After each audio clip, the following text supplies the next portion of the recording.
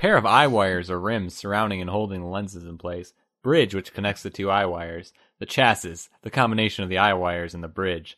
Top bar, a bro bar, a bar just above the bridge, providing structural support and our style enhancement.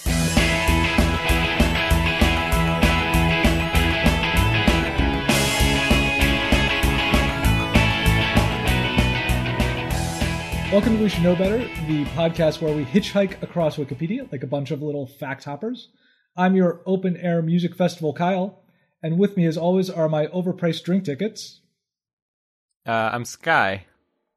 And I'm Tim Light. Nice. Oh, Tim Light. Sky just does sound like a drink. Sky is a drink, Actually, yeah. Isn't it a vodka? Yeah, I think it's Sky I think vodka. you're right. Yeah. Very good. With two Y's. Sky. And an E, isn't it? Nope. Yeah, there's an E. Nope, just Okay. SKYY. Maybe that's a different drink altogether. Mm-hmm. Sky. Okay. Sky. Okay, well, I have a very silly game for us tonight. I came across... I recently started listening to another podcast, a good podcast called The Cryptonaturalist, and in which they talk, or is a ranger, so to speak, who goes town to town looking for cryptids, which is a thing that people apparently have opinions about now, which is not a thing that I was expecting people to ever have opinions about. And the internet's weird, guys. And that led me to when I talked to Stephen about it, he mentioned a certain thing that I had never heard of before called the fur-bearing trout. Well, sounds like an entendre. Good. Just a single one? Yes. A single entendre. like it's so obvious that it's just right there. Like, yeah. No, that's just it. It is just the joke. Mm-hmm. Exactly. Well, it's not directly that, but it is a Wikipedia page, and it's our starting page for tonight. All right. We're going to be starting at fur-bearing trout. And if you guys have never listened, or if our listeners, not you guys have listened to the show before, I assume.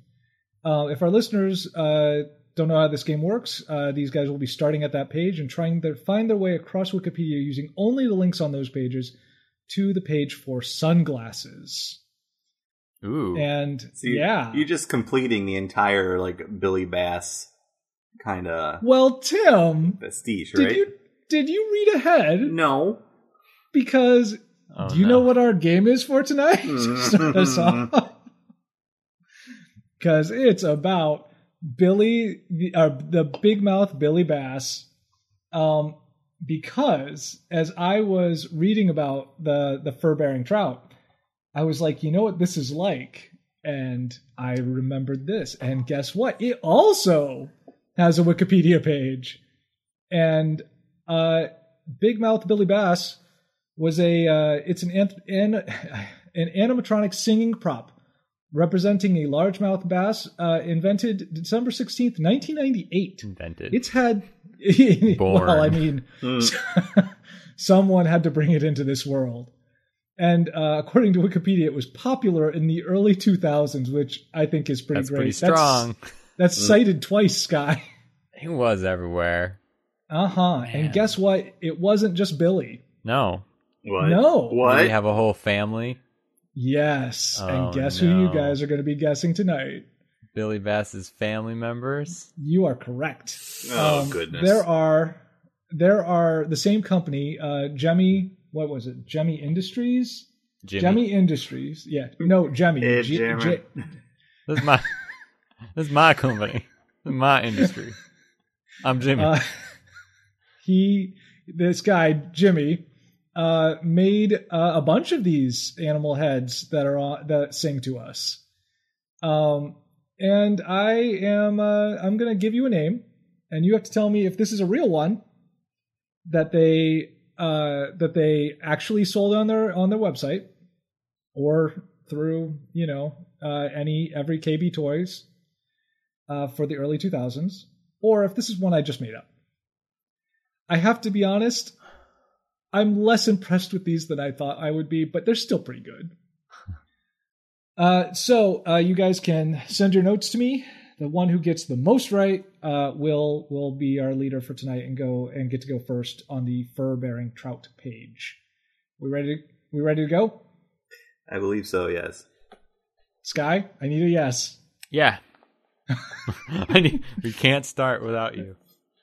It's like a vampire. We can't start this game unless both of you are okay with whatever ridiculousness is about to happen. I'm not sure why I did so, but on May 5th of this year, I sent you, Kyle, a message that said 8 jars of mayonnaise. It's because Go for it, Sky. that's etched in my brain. One of the opening games he did was like the most mayonnaise that a man ate. Oh, that's In right. one sitting. Oh, In one sitting. gross.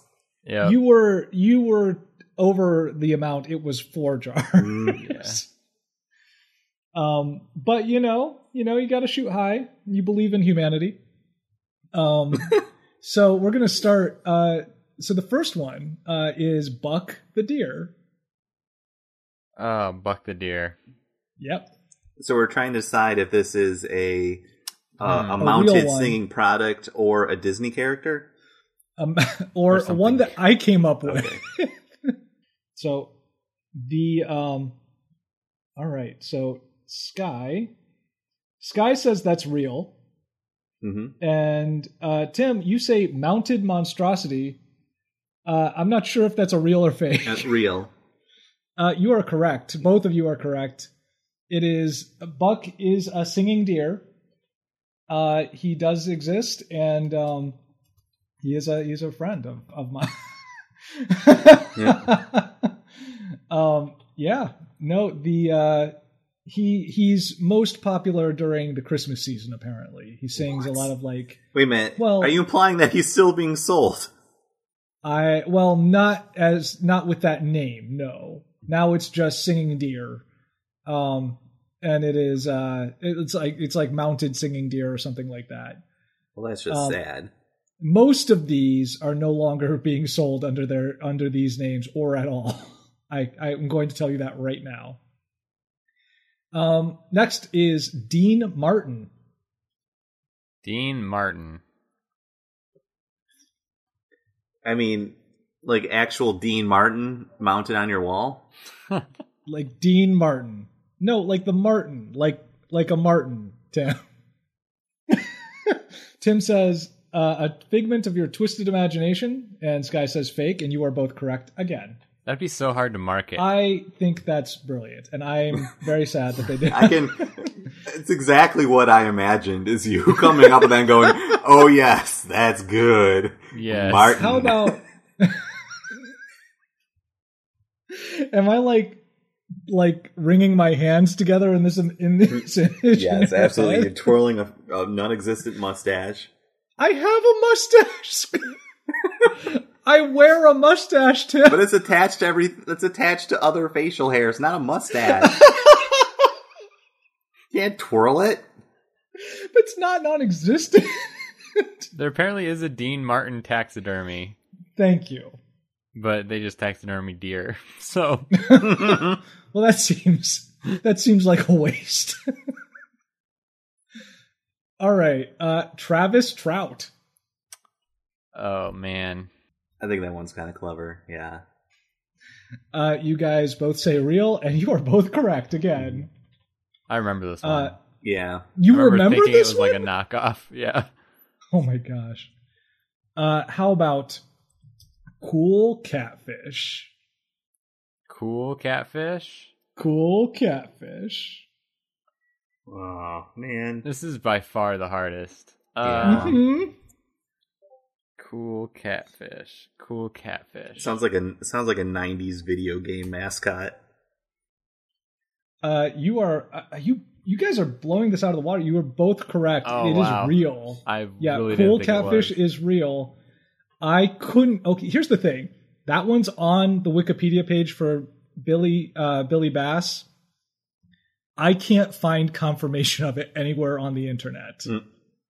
So either we're all sharing the same dream, Right. or we just want it to be real, and I'm cool with that being true too. How about Sugar Bear? Sugar Bear.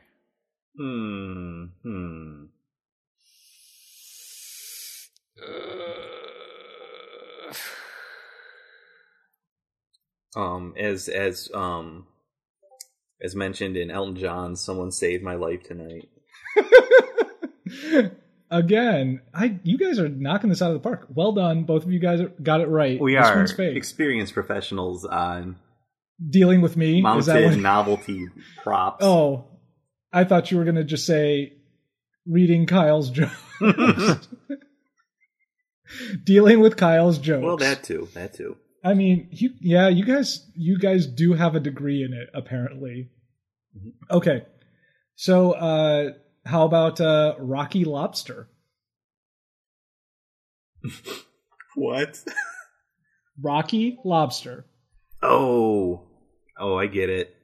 Oh no, that one's tough.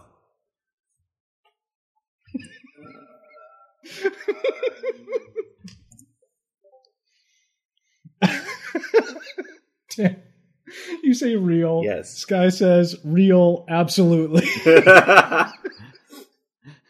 You are both correct. I mean, I doubt there would be a company that could resist I remember this one. Yeah, and it's like making a lobster that does rock lobster. How could you not do that? It was popular. Mm-hmm. Yeah, that's exactly what it was. Yes, and I looked it up. Yes, that one did exist. And then the last one I got is John Cougar. Tim, how could you? What?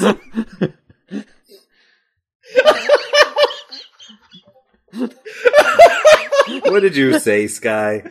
Sky just says, no. Kyle. Kyle. No. You're both right. It's fake. That's all my fault. But I will never apologize. It's so good. It's so on brand. So I am both pleased and disheartened that you guys got every single one of these right. I'm so excited. I'm very happy about both of you here. But so pro. But our tiebreaker here is going to be even more fun because I did think ahead because I figured, they're going to get this. Hey guys. Oh no. Big Mouth Billy Bass is still being sold. Oh. What song does he sing now? They're going to say like what? He has a different song? Oh yeah. What did he originally sing? He sang the original one was Bad to the Bone. I'm not kidding about that. Oh god. Okay. So do I type this to you? Type that to me, yes.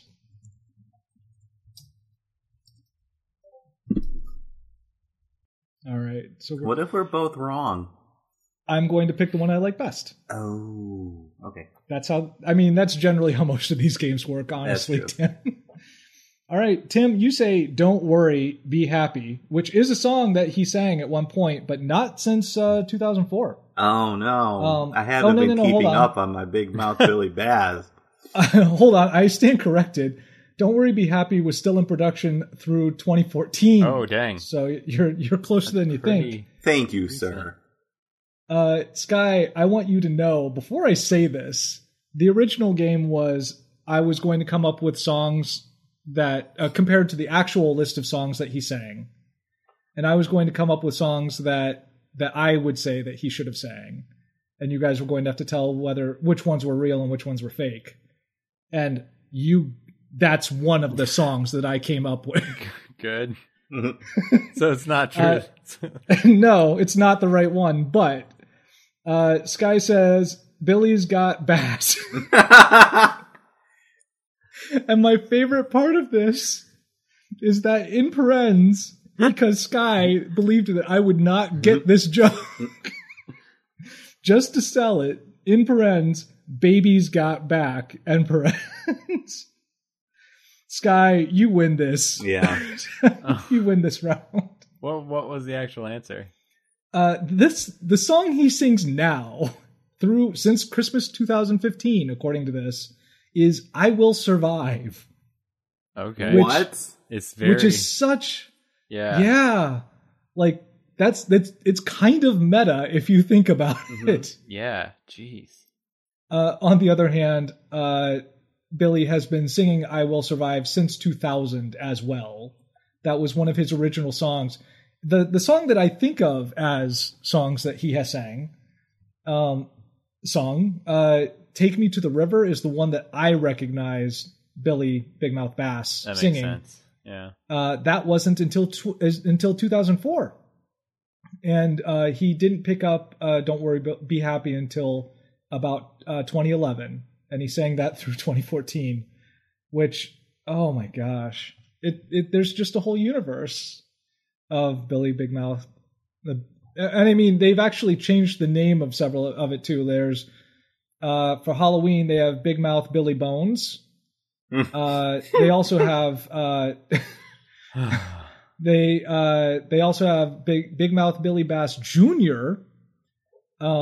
Big Mouth Billy Bass Superstar sings "Act Naturally." And then the Big Mouth Billy Bass 15th Anniversary Christmas Edition sings both "Jingle Bells" and "I Will Survive." Why? What? Why both? Why not? So yeah, congratulations, you guys. I'm so proud of both of you for, one, knowing me that well, and two, being game for something as ridiculous as this, because we are going to the fur-bearing trout. I forgot about this. The actual game that we're here to play. Okay. To sunglasses. All right. Yes. The fur-bearing trout, or furry trout, is a fictional creature purportedly found in North America and Iceland. According to tales, the trout has created a thick coat of it created a thick coat of fur to maintain its body heat. Tales of furry fish date to the 17th century, and later the shaggy trout of Iceland. The earliest known American publication dates from a 1929 Montana Wildlife Magazine article by J.H. Hicken. Taxidermy furry trout, produced by Rossi Job, is a specimen at the Royal Museum of Scotland. It is a trout with white rabbit fur ingeniously attached. Ingeniously is in quotes. Mm-hmm. There are no real examples of any fur-bearing trout species, but two examples of hair-like growths on fish are known. The cotton mold, Saprolinga, can infect fish, which can result in the appearance of fish covered in the white fur. A real fish, Mirapana isau, also known as the hairy fish, has hair-like outgrowths and wings. The hairy fish is also in quotes. Yeah. The hairy fish. I mean, as though it is because it is the only one, I guess. Right. I would like you guys, well, actually, I'm just going to talk about it here. There is a description of one getting caught. Okay. Down farther on the page, the United States furry trout. An account of a furry trout appeared in the 1929 Montana Wildlife Magazine, was first noted by J.H. Hicken. Hicken's account states that when the fish is caught, quote, the change in temperature from this water to the atmosphere is so great that the fish explodes upon being taken from the water. What? And fur and skin come off in one perfect piece, making it available for commercial purposes and leaving the body of the fish for refrigerator purposes or eating as desired, end quote. Cited. So wait. Huh. So you pull this fish out of the water, and suddenly, just an explosion, and then on one side of you lands, like a skinned fish, and on the other side of you lands a perfectly shaped, like, furry cutout of a fish. That's what this man wants you to believe happens. I mean, that way it's like, well, this is why you never find them together. Here's the fur, here's the fish. Yeah. And yeah, that's why I can't bring it back to you, because it exploded and fell apart. Yeah, that's why. Rossi Job is from Sault Ste. Marie. Someone purchased the trout from him and learned that it was a hoax after presenting it to the Royal Museum of Scotland. I mean, of course. This hoax belongs in a museum. Yep. It's so good though. Yeah, because I again they note it as the white fur of a rabbit being quote unquote ingeniously attached to the fish. Yeah. End quote. That's cited again. I gotta click this. A tall tale was recounted by S.E. Slouser, and it states that hairy trout were the result of 2 bottles or 4 jugs of spilled hair tonic. To catch hairy trout, fishermen would act as barbers and lure fish from the waters with the offer of a free trim or shave. Yep. How did I miss this? An intentionally fantastical story in Maine, and claimed hairy trout. Intentionally fantastical story in Maine and claimed typo. It claimed that hairy trout were under catch and release policy that was enforced by wardens carrying Brannock devices. What is a Brannock device? Let's see. I don't know. No. Oh, is that like a measurement thing? I mean, it has to be of some kind. If a fish was caught, the warden would measure it against the fisher's it's foot. a shoe measuring device. Oh. If the fish length matched the fisher's shoe size, they could keep it. What? Why would that? Oh, read the next sentence. I can't. Because nope. Sky, you started the sentence. You got to finish it. My Wikipedia is loading. There we go. If the fish's length matched the fisher's shoe size, the fish could be eaten and the pelt made into furry slippers. Just making sure that everything gets used. Yeah, you got to use all the parts of the not real fish. That's really good. So I need to get, let's see. I mean, slippers are a form of, that's the thing you put on your body. That's the closest thing to, yes. That is the closest thing to a thing that you put on your body. That's right. I'm going to click on slippers. Perfect. Thank you. Man, yep. I wanted to click on slippers. Oh my gosh, you guys both. But instead of clicking on slippers, I think I will click on the show Mysteries at the Museum. What? Yes. Wait, where even is that? In 2014, Mysteries at the Museum visited the Salida Museum, and as of May 2014, is expected to be part of a segment in late 2014. I guess no one updated this one. Oh no! Well, the contents here on we'll get to it. Yes. Well, I'm sorry, Mysteries at the Museum. You've probably been forgotten a little bit. I do want to read this bit here. I went to the page. Okay. So I went to the Google book for The Beasts That Hide from Man, Seeking the World's Last Undiscovered Animals. This actually refers to, or this had a couple clips that were used as citations here, used in this article.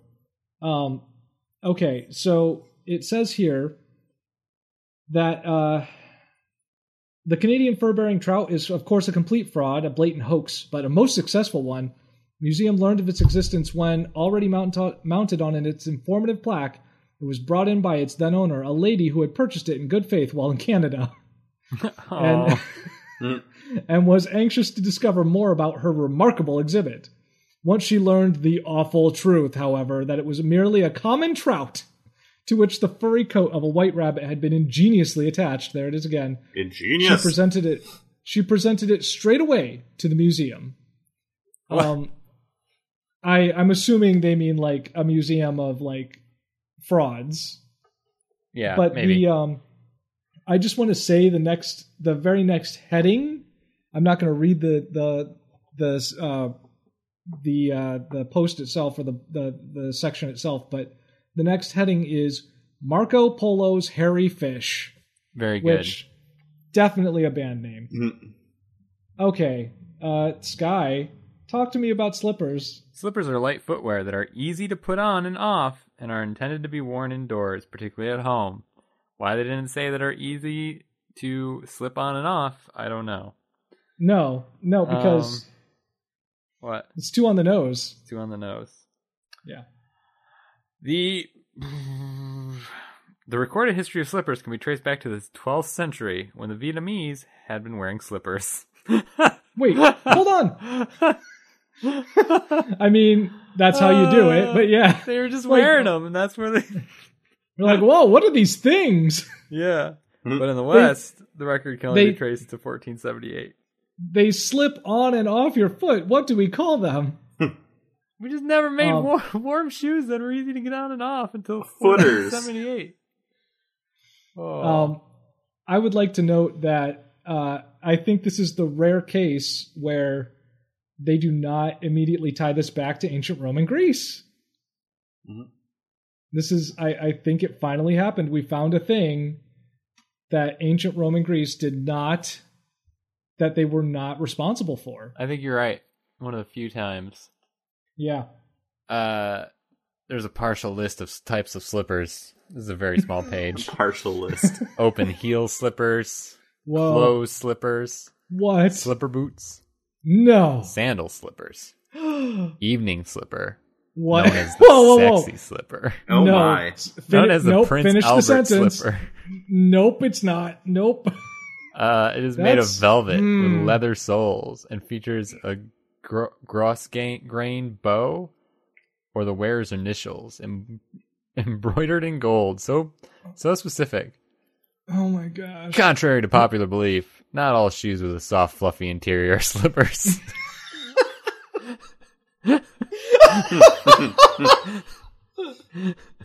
Why? Hold on.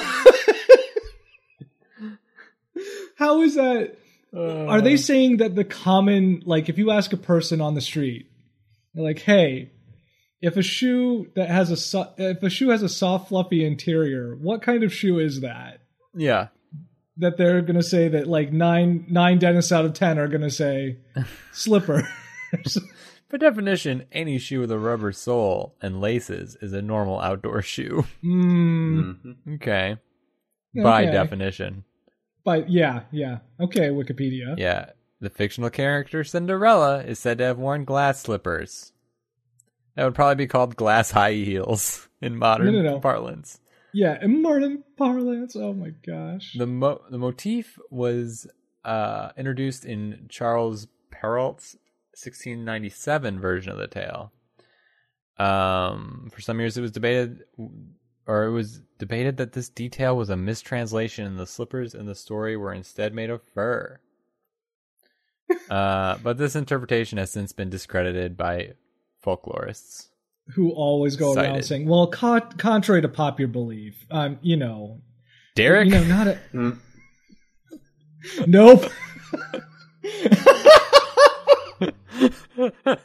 Derek, the Slipper Man fan, holds the Guinness World Record for wearing a pair of dress slippers for 23 years straight as of June 30th, 2007. No. Derek, the Slipper Man fan.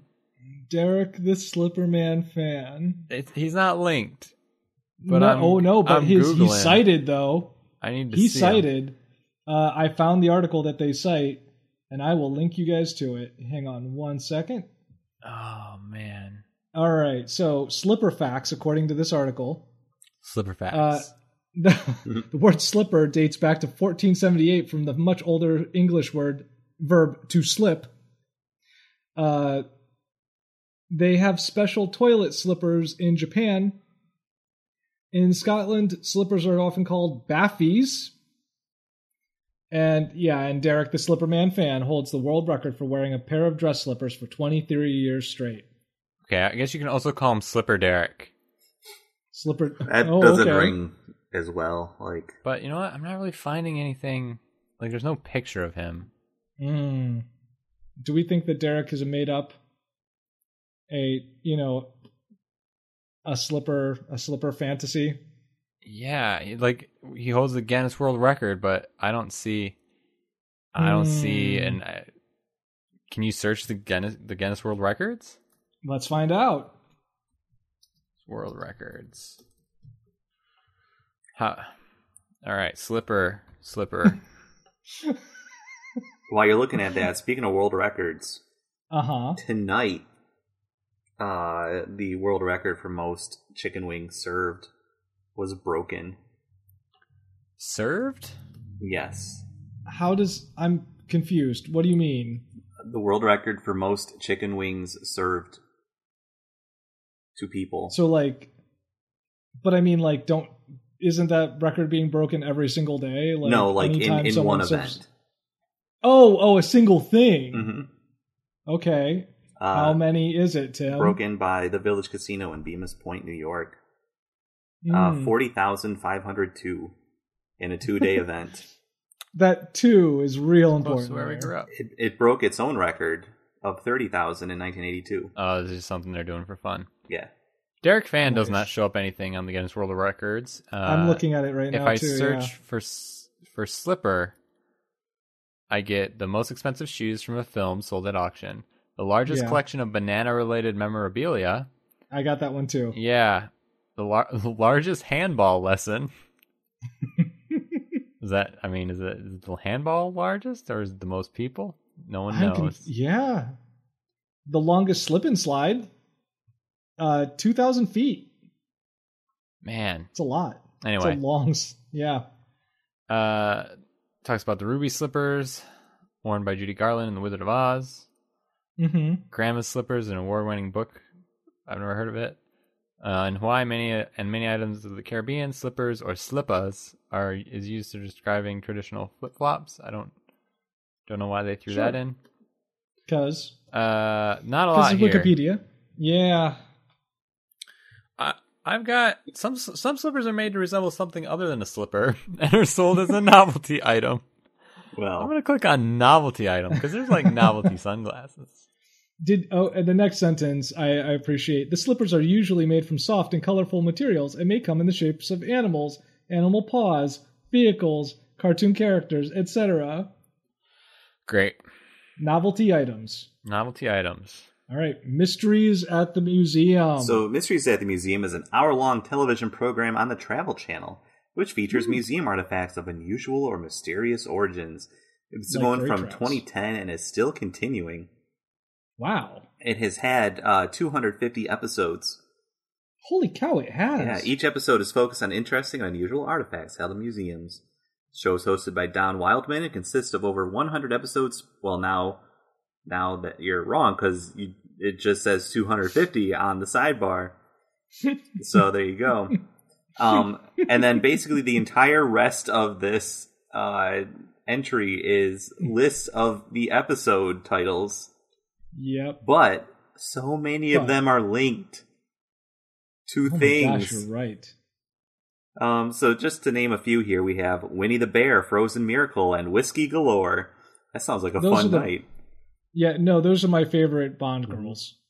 Green Goddess, Terror on Tuesday, and The Real Great Escape. Dishwasher, Golden Lake, and Bridge Buster. Those are my favorite Mega Man Robot Masters. Very good. Oh, Etch-a-Sketch, Cowboy Bob, and Pilates. That's a full night right there. Lunar Fender Bender, Opera Angels, and Billiard Balls. Oh my gosh. These are good. These are very good. Sorry, this actually makes me want to watch the show. Because these are pretty cool. All right, Tim, but you got to pick one of these Fire things. in the Hole, the Gipper's Bombshell, and Electric Tricycle. Oh my favorite warm-up groups before the headliners. I feel like the next time we need to do like a little riff back and forth of just to warm up before an episode. This is what we do. Mm-hmm. Oh, this is my favorite X. These are so good. Swimming the Channel, Bricking the Bank, and Canyon Survivor. That is so good. Okay, so I've chosen one that I'm going to click on. Which one have you chosen? I am going to choose the one entitled Miracle on the Hudson. Miracle? Okay. Yeah. Which had to do with a plane. Which is... Oh my gosh. Tim, you're not. Yeah. You're not. Yeah, I am. I'm not. I am. Why did I do this? Okay, Sky, novelty item. Yes. It's an object. Tell me about novelty items. It's specifically designed to serve no practical purpose. It's sold for its uniqueness, humor, or simply as something new. The term also applies to practical items with fanciful or non-functional additions, such as novelty slippers. That's the third time they've mentioned it across 3 pages. Is this just... Do people, like... Are there more people that are just, like, really into novelty slippers that I don't get? Like, I don't know. Are they that popular? They can also be applied to small objects and is generally not used to describe larger items, such as roadside attractions. Items may have an advertising or promotional purpose or be a souvenir. Actually, this brings up a good point, though. Like, what is the size that determines that it is a novelty item versus a roadside attraction? Like, where's the line? It's in the line of, like, what's an object? Go ahead. I'm sorry, you're probably making a joke. No. Well, no. I was going to say, like, where's the line between this is a ball of twine to this is the largest ball of twine that, go over and check this out. Like, where does it become that thing? Yeah, that's tough. Is it just like when it gets like a house, when like you build a house around it, and it's like, well, this is the place you have to come to. Yeah, that's probably it. Like how as soon as you give it a domicile, it's now it's a roadside attraction, no longer a novelty item. Right. Toys for adults are often classified as novelties. How dare you? Some products have a brief period as a novelty item when they were actually new, only to become an established, commonly used product, such as the hula hoop or the frisbee. Wow. Oh, dang. Calling them out. There's an educational element on some, like Newton's Cradle or the Drinking Bird. Sex toys are often described as novelty items. What? Like sex dice. That's what it says, and that's linked. Sex dice. Sex dice. Some food can be considered novelty items, such as deep-fried Mars bars. Yep. Because you can't eat a bunch of those.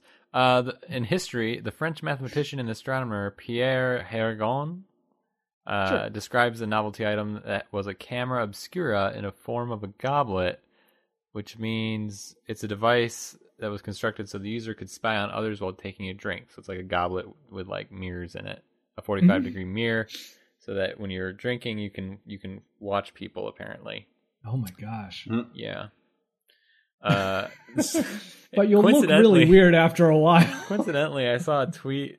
Someone tweeted a thing earlier. She was at a museum in the UK, I think, somewhere in Europe, and there was an old chair, I think from like the 15th century or something, that like a king had made, that when you sit in it, like it said it was tentacles wrap around you, like wrap around your arms. It said tentacles. I don't know.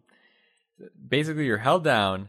There's a mechanism that like dispenses water into the seat, and so your butt gets wet.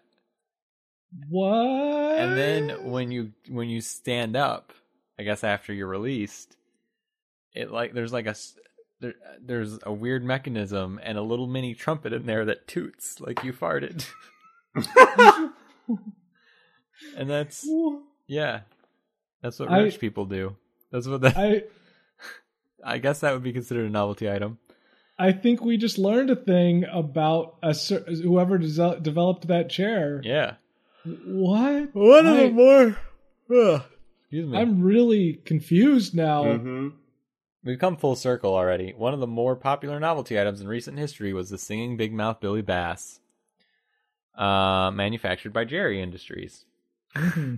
It is estimated that over 20 million original pieces were sold in 12 months. Original pieces, as though they are works of art. Right. So there's a list of... Is that an original Billy? That's what they're going to be saying on Antiques Roadshow in 100 years. Oh my goodness. Oh, well, you can tell that this is an original Billy because it sings Take Me to the River. That's a common misconception, though. It began singing Bad to the Bone. Not a lot of people know that, and that's going to bring the price of this one way up. I'm sorry to tell you that this is actually just a Travis Trout. Oh no! But Grandma saved this. Grandma said this is Billy Bat. Yeah. So there's a list of novelty items here, like Mexican jumping vanes, snow globes are apparently novelties. Pet rocks, definitely. the umbrella hat. Whoopee cushion. There is, so is this clickable? Ooh, is this a clickable list? What did you say? It's up to Tim. But Tim gets to make the choice. There's Groucho glasses. There's New Year's Eve glasses. Tim, yes. All right, Sky, you get to click. I don't think All I've right. ever denied a clickable list, honestly. That's fair. Because But I always love clickable lists. Actually, that's also true. This is a thing that we know about. You should have a T-shirt that just I says. start our rounds sometimes with clickable lists. How could I turn Yeah. one down? That's Oh, true. that's true. Well, you might want to because you know what Sky just found. Yeah, that's fine. I mean, I got to go to Groucho glasses, right? Right. You kind Oh, of, that's you're not- not quite there yet. Wow, that's not the one I thought you were going to click. I mean, Groucho But I- glasses. Oh, there's like nothing here. Okay. Well, you, It's a very small. I was getting excited, but this is. Very were you small misled by this disguise? All right, Kind of. let's go to U.S. Airways Flight 1549. Yes. Tim. Was an Airbus A320-214, which I'm sure excites someone, which in the climb out after takeoff from New York City's LaGuardia Airport on January 15th, 2009, that is a long time ago, struck a flock of Canada geese just northeast of the George Washington Bridge and consequently lost all engine power. Unable to reach any airport, pilots Chesley Sullenberger and Jeffrey Skiles glided the plane to a ditching in the Hudson River of Midtown Manhattan. All 155 people aboard were rescued by nearby boats, and there were few serious injuries. Accident came to be known as the Miracle on the Hudson. Very true. Uh, I did not realize that. I forgot that their names were Chesley Sullenberger and Jeffrey Skiles because those are some great names. I'm sorry. see here. The National Transportation Safety Board, or a National Transportation Safety Board official, described it as the most successful ditching in aviation history. Which, I guess, if you're going to be known for a ditching, you might as well Yeah. be known for the best. The best The one. best ditching. So I'm looking at this. They have an image of the actual plane in the water, and it has the way that the doors are open and the little rafts are out, because I've never actually seen the little rafts out. But the way that it's doing it, it makes it look like the plane has its arms up to its head. It's just like, oh my gosh. Oh, I can't believe it. It just looks like it's holding its head in its hands. Yeah, It's it great. does. Guys, get out! Oh, I hope you are all okay. Oh my gosh. I goofed I'm So- sorry. Aftermath here. There were 5 serious injuries, including a deep laceration in flight attendant Doreen Welsh's leg. 78 people were treated, mostly for minor injuries and hypothermia. 24 passengers and 2 rescuers treated at hospitals, with 2 passengers kept overnight. Just 2 people kept overnight. Wow. One passenger That's now wears incredible. glasses because of jet fuel damaging his eyes. What? No pets are being carried on the flight, which is good. Each passenger later received a letter of apology, $5,000 in compensation for lost baggage, $5,000 more if they could demonstrate larger losses, and a refund of the ticket price. In May 2009, they received any belongings that had been recovered. In addition, they reported offers of $10,000 each in return for agreeing not to sue U.S. Airways. Let's see here. In an effort to prevent similar accidents, officials captured and gassed 1,235 Canada geese at 17 locations across Oh New my York City gosh. in mid-2009, and coated 1,739 goose eggs with oil to smother the developing goslings? Oh, I didn't even know they could do that. What? Why? What? To keep them from, because Canada geese are dinosaurs, and they're, I mean, woof. That's terrible. It is, but they're really hard to control. Wow. They're super yeah, intelligent. you know Like this. you can, Yeah. they're really smart, and you can only chase them off with so many things before they realize, like, oh, this is just a human trying to get us to not come here because we, but obviously there's food here, so we're going to be here. So forget you guys with your dogs or whatever else. People use lasers. They use They use horns. They use anything they can. Drones. Wow. But they're really smart, and they just don't care about most things. It's very hard to get rid of them without killing them. Yeah. So the crew, especially Sullenberger, was praised notably by New York City Mayor Michael Bloomberg and New York State Governor David Paterson, who said, "We had a miracle on 34th Street. I believe now we have had a miracle on the Hudson." Wow. Miracle on 34th Street wasn't real, Governor Paterson. Yeah, that's not a real thing. No. Well, okay. Trying to get to sunglasses. Mm-hmm. Pilots have glasses. Uh-huh. They have a certain kind of glasses. Right. I'm trying to get toward that. Mm-hmm. I'm not really seeing a lot here, though. You got anything? I'm going to click on...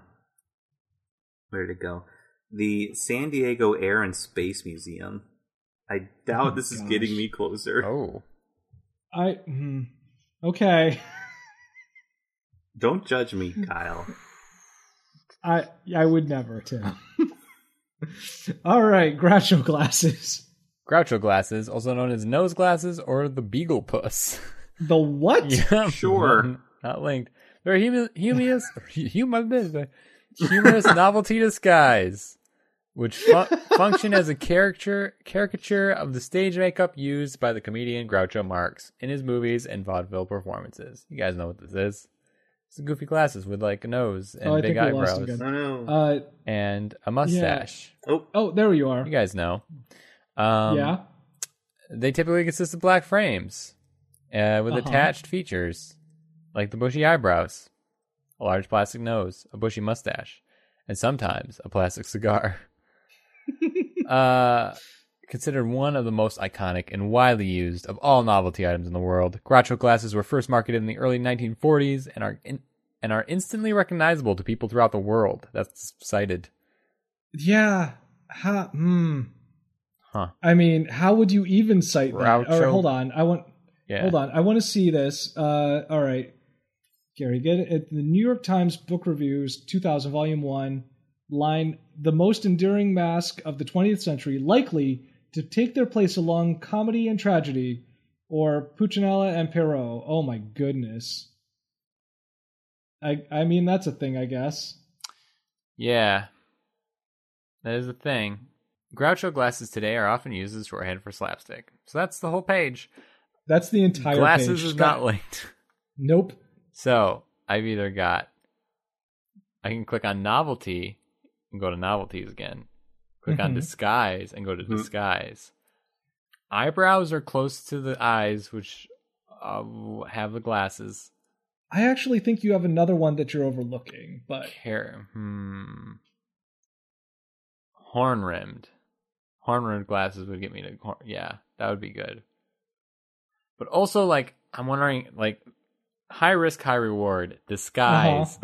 One of the most, like, just wearing sunglasses and a trench coat is, like, such a, like, it's almost as, you know, novel as Groucho glasses or as iconic. It's got to be in there. It's got to be in disguise. All right. I'm going to click on disguise. Oh my gosh. Well, our opening image is perfect, so enjoy that.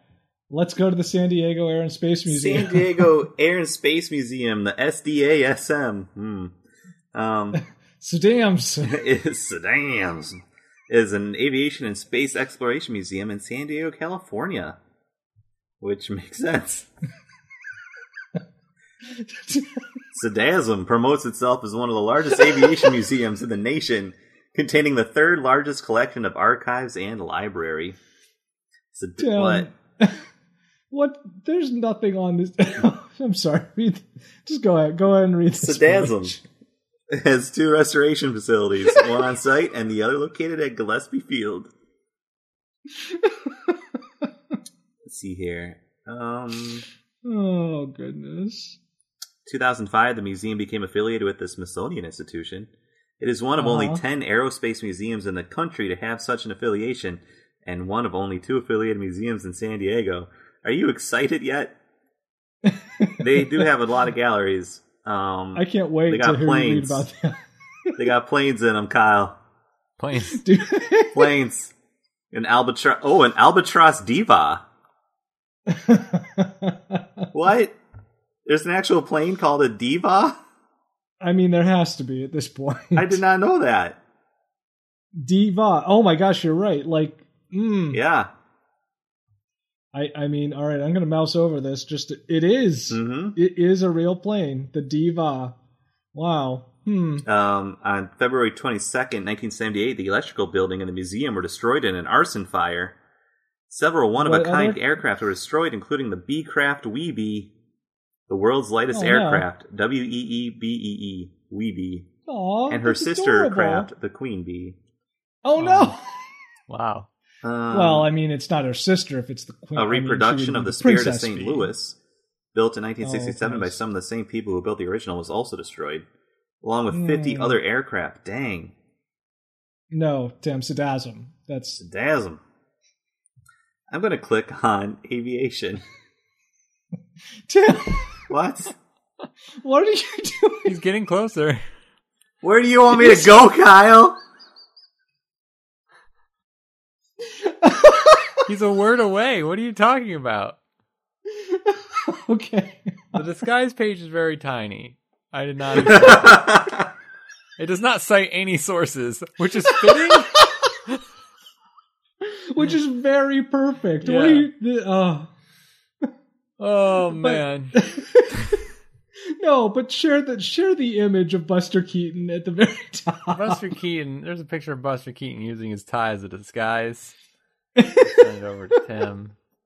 It's very good.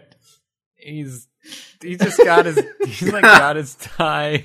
Looks like a clip, maybe a clip. I don't know how it's holding there. I think it's tied around, but the thing itself has like a smiley face on it. Oh, I thought that was his mustache. I don't know, but it's a very funny picture. It's good. So a disguise can be anything that conceals or changes a person's physical appearance, including a wig, glasses, makeup, costume, or other items. Camouflage is a type of disguise for people, animals, and objects. Whoa, what? So like everything? Like I guess. hats, glasses, changes in hairstyle of wigs, plastic surgery, and makeup are also used. I mean, look, plastic surgery is a step above all of this, right? That's not just a disguise at that point. Yeah.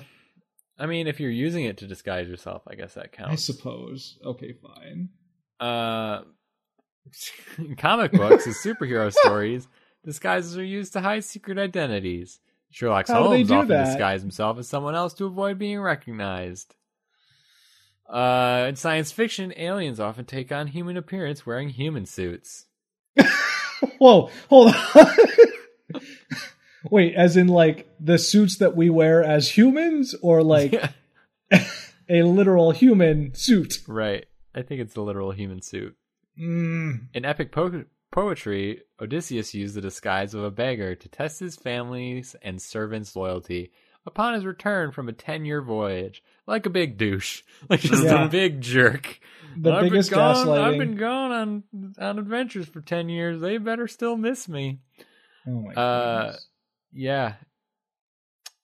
Disguise is sometimes used in criminal activity and in spying, and is a common trend in detective fiction and in spy stories. Amazing. Arsène Lupin? Is that? Sure. I don't. Yeah. I'll go with that. He's a fictional. He's a thief. Mm-hmm. He has an extreme ability to disguise himself. The clay camel, one of Mandrake's the magician's foes, is considered the master of the disguise, because he is able to mimic anyone and can change his appearance in seconds. In seconds. Master of disguise is not on this page. Oh, no. strange. No. There's references, nothing. Bizarre. So, Oh. I'm going to click on glasses, I guess. I mean, that seems reasonable. Yep. What are you saying, Kyle? I don't know, Tim. Aviation. All right. Tell us about aviation. This article is about aircraft. For the cocktail, see aviation cocktail. Oh, that's what I wanted all along.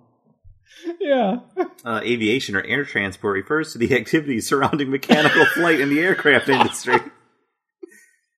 Aviation began in the 18th century with the development of the hot air balloon, an apparatus capable of atmospheric displacement through buoyancy.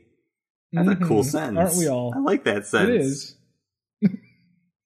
The word aviation was coined by the French writer and former naval officer Gabriel Lalandel in 1863. He derived the term from the verb avier, an unsuccessful neologism for to fly. Itself derived from the Latin word avis, bird, and the suffix ation. Hold on. How do you... I don't...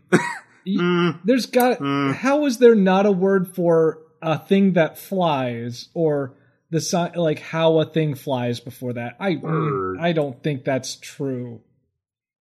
Are you I would like doubting more Wikipedia? Intensely, yes, all the time. Are you doubting Mother Wikipedia? Tell me more about aviation, Tim. I don't know if there's anything else here that's good. There's a lot on this page. General aviation includes all non-scheduled civil flying, both private and commercial. General aviation may include business flights, air charter, private aviation, flight training, ballooning, parachuting, gliding, hang gliding, aerial photography, foot-launched powered hang gliders, air ambulance, crop dusting, charter flights, traffic reporting, police air patrols, and forest fire fighting. Cool. That's a lot of things you can do in the air. Yeah. That we didn't have a word for before that year. Military aviation. Simple balloons were used as surveillance aircraft as early as the 18th century. Over the years, military aircraft have been built to meet ever-increasing capability requirements. Types of military aviation: fighter aircrafts, ground attack aircraft, bombers. I might click on bombers, because they have jackets. And you can go from a jacket and you complete the look with some sunglasses. Good. This sentence here, shortly after that, missiles deliver warheads, which are normally explosives, but also things like leaflets. And that's actually kind of a little bit deeper than I think they intended. Propaganda bomb. Are you clicking on bombers? Yes, I am. Okay. Hey, Sky, tell me about glasses. Glasses. They're mostly boring. You know what they are. Here's the parts of glasses.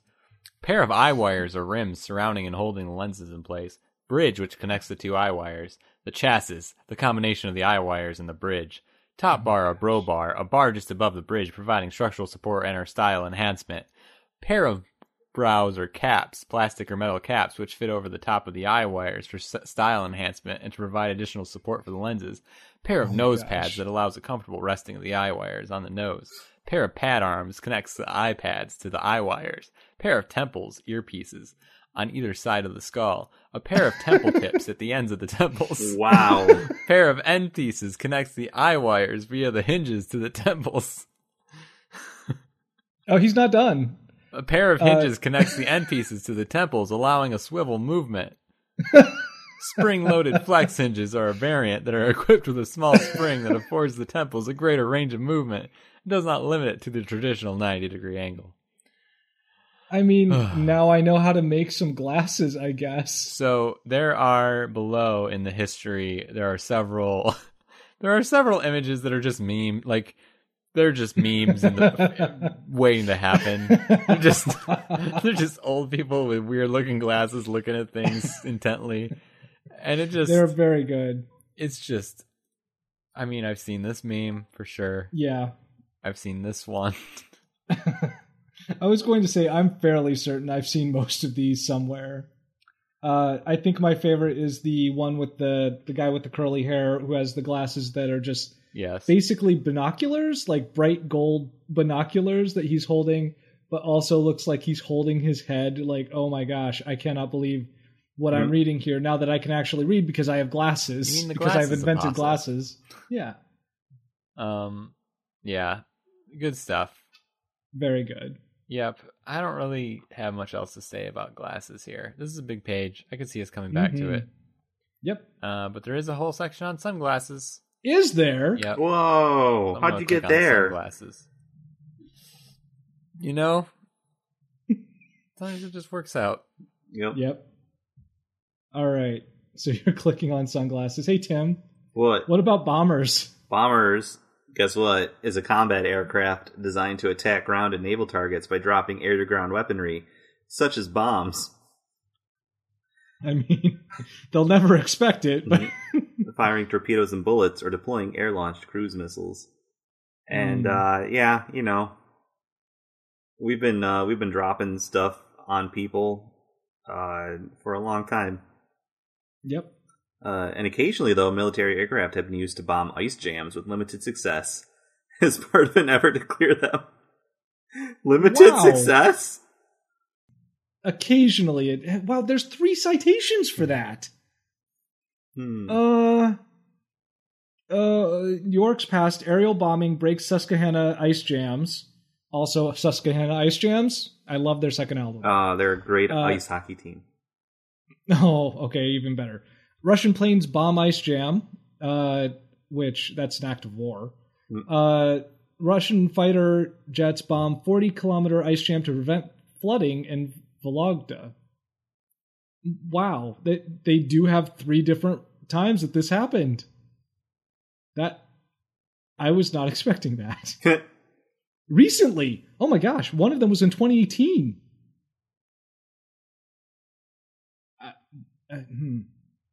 I question some of these people's decisions. Huh. Okay, sorry. Okay, hey. Well, let's go on to sunglasses.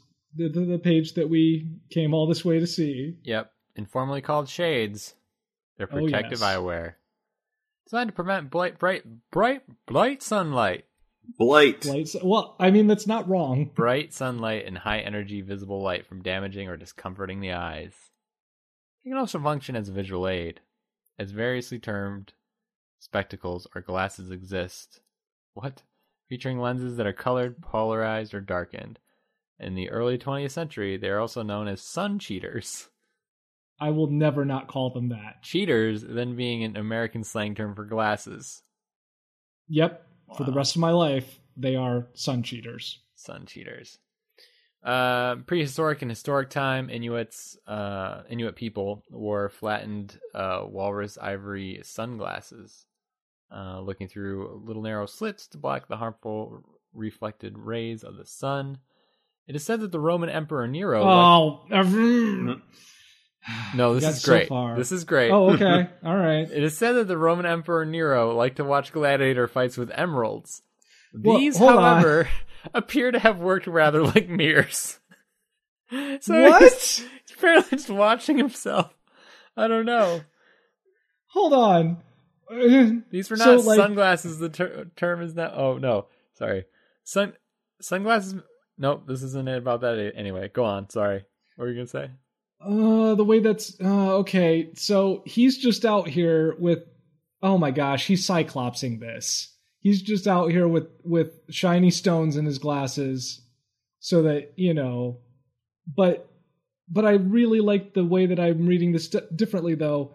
It said that the Roman Emperor Nero liked to watch gladiator fights with emeralds, and I really want it to just be that the gladiators are out there with a bunch of emeralds. Yeah, fighting. These stones are so hard. Yeah, that's what I'm hoping actually happened. Not the thing that I'm imagining, where he literally just stuck a couple emeralds in some glasses so he could protect everyone from his eye beams. Oh man, this is from Pliny the Elder, apparently. Oh my gosh. So of course... Totally trustworthy. Yeah, he discussed various precious stones valued by the Romans. It was often translated as emerald, but was in fact a category of green stones that included, but it was not limited to emeralds. Man, there's a whole history here. Anyway, yeah. I like this here. It says that sunglasses made from flat planes of smoky quartz which offered no corrective powers but did protect the eyes from glare, were used in China. Ancient documents describe the use of such crystal glasses by judges in ancient Chinese courts to conceal their facial expressions while questioning witnesses. Ooh, dang, that's really good. Wearing their sunglasses inside to... So I can judge people without having people notice my facial expressions. Yeah, I guess. That's really good. Oh man, that's Well, I mean, also further down the page, if you want to talk about, I mean, there is an interesting thing here. I did not realize this, but if you've seen sunglasses with a little CE stamped on it, yeah, that is supposed to be a European mark that indicates that the glasses actually offer a safe level of sun protection. Oh, nice. Yeah, so that's supposed to let you know if it is because the levels that you can see them at are category 0, which protects 80 or which only covers lets through about 80 to 100% transmission. They're for fashion, indoor use, or cloudy days. I didn't realize this, but you're supposed to have multiple pairs of sunglasses. But you have to get full UHV protection. You're looking for glasses that are covering everything but about 3 to 8% of the transmission, which that's an amazing amount too. That is a lot, yeah. So, but they're saying that is intense sunlight for high mountains and glaciers, not for use when driving or on the road. Hey Tim, they do talk about aviators. They do. Well, finally, someone does. Came around in the 1940s, became popular in the 1980s because of Top Gun, then became popular again in around 2000 when the hippie movement experienced a brief revival. Good. And it was featured in Jackass. Okay. Oh, I mean, why not? So did you guys ever wonder why they use different colors for sunglasses? Because I did not realize that it actually makes a difference. No, I've been wondering that. So it says here that gray and green lenses are considered neutral because they maintain true colors. Brown lenses cause some color distortion, but they increase contrast. Right. Turquoise lenses are good for medium and highlight conditions because they are good at enhancing contrast, but they don't cause significant color distortion. Yellow is optimum for object definition, but creates a harsh visible light. Amber allegedly makes distant objects appear more distinct, especially in snow or haze. These lenses are popular with skiers, hunters, boaters, and pilots, which that's why aviators are that color, apparently. Blue and purple lenses are popular with shooters as they increase the contrast of orange targets against green foliage or grass backdrops. Makes sense. I did not know that. Huh. It's pretty cool. That's cool. Wraparounds are here. Mm-hmm. They don't talk, like, Guy Fieri is not listed here, which is bonkers to me. It's like, that's so iconic. We talk about Yoko Ono and Clint Eastwood, Dirty Harry films. Oh, geez. Weird. Yeah, the other ones that they have here, I didn't know that the T-shades here, I did not know that was an actual name of a style of glasses. Yeah. They're the very round ones with a wider nose bridge and like thin arms. Yeah. I did not realize that was called a T-shade, which I just think is a great name. My favorite rapper. Mm-hmm. There we go. Thanks, Tim. Cool. Yeah, I don't have anything else to talk about. Okay. I mean, there is other names here. Shades, glares, glints, sun spectacles, speckies, sunglass, sunshades, dark glasses, sunnies, smoked spectacles, solar shields, stunna shades, Glex, and cooling glasses. Nope, there's still sun cheaters. Sorry, guys. Well, congratulations, Sky. And Tim, well done. I'm sorry I picked on you. You did a good job. This was a rough one. But if you guys would like to join us on more trips across Wikipedia, where we find out alternate names for sunglasses and learn about the fur-bearing trout, you can find us on our website at wskbcast.blogspot.com. You can check us out on Twitter at WSKBcast. You can search us on Facebook by searching for We Should Know Better. And if you want to look for us on iTunes or wherever you pick up your podcasts, that would be pretty cool. It would be even cooler of you if you left a review, just for fun. just leave us a short review. We'll say nice things about you. Yeah. Yeah. So which of these what kinds of sunglasses do you guys own? Do you actually own like your a favorite pair of sunglasses? I do not own any sunglasses. The only What? pair Really? of sunglasses No, because I I have glasses. That's bad. You don't have transitions, do you? I used to, but then I realized that like they would always have at least a little bit of tint to them. And I actually want to see things brighter more often. Like I just want to have a default just regular brightness, so I stopped using them. So, okay. Do you have like the ones you put on your glasses? Yeah, I was gonna say, No. well, Tim. Ooh, Why not? we need to. I've never Does your sunglasses just don't like they're not a big thing for me anymore. Like not a big thing? Is your eye doc? I'm surprised your eye doctor isn't like, what are you doing? What are you doing, bud? He is, after he hears this episode, he will be. I mean, I don't stare at the sun.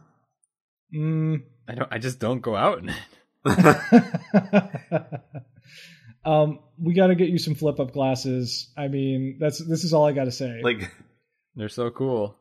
They're so cool.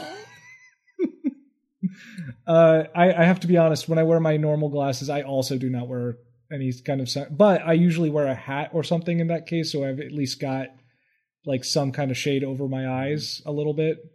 Dang. But yeah, I don't do the flip up glasses. I do actually know someone who kept the little magnetic clip on glasses, and the moment they went outside would reach into their pocket and get them out of the little pouch that they had right onto their glasses every time. I'm like, well, okay. All right. Hey, you're taking it seriously, and I appreciate that. But anyway, so I would encourage you guys to go look for your favorite pair of sun cheaters, and put them on in celebration. I guess Sky, you're the only one who can for winning tonight. So congratulations! Yay! Deal with it. Yay! And say, dang it, Tim, you beat me to it. All right, you guys have a good night. Good night.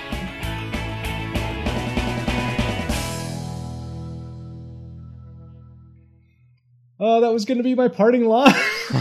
Sorry. I didn't mean to eclipse you.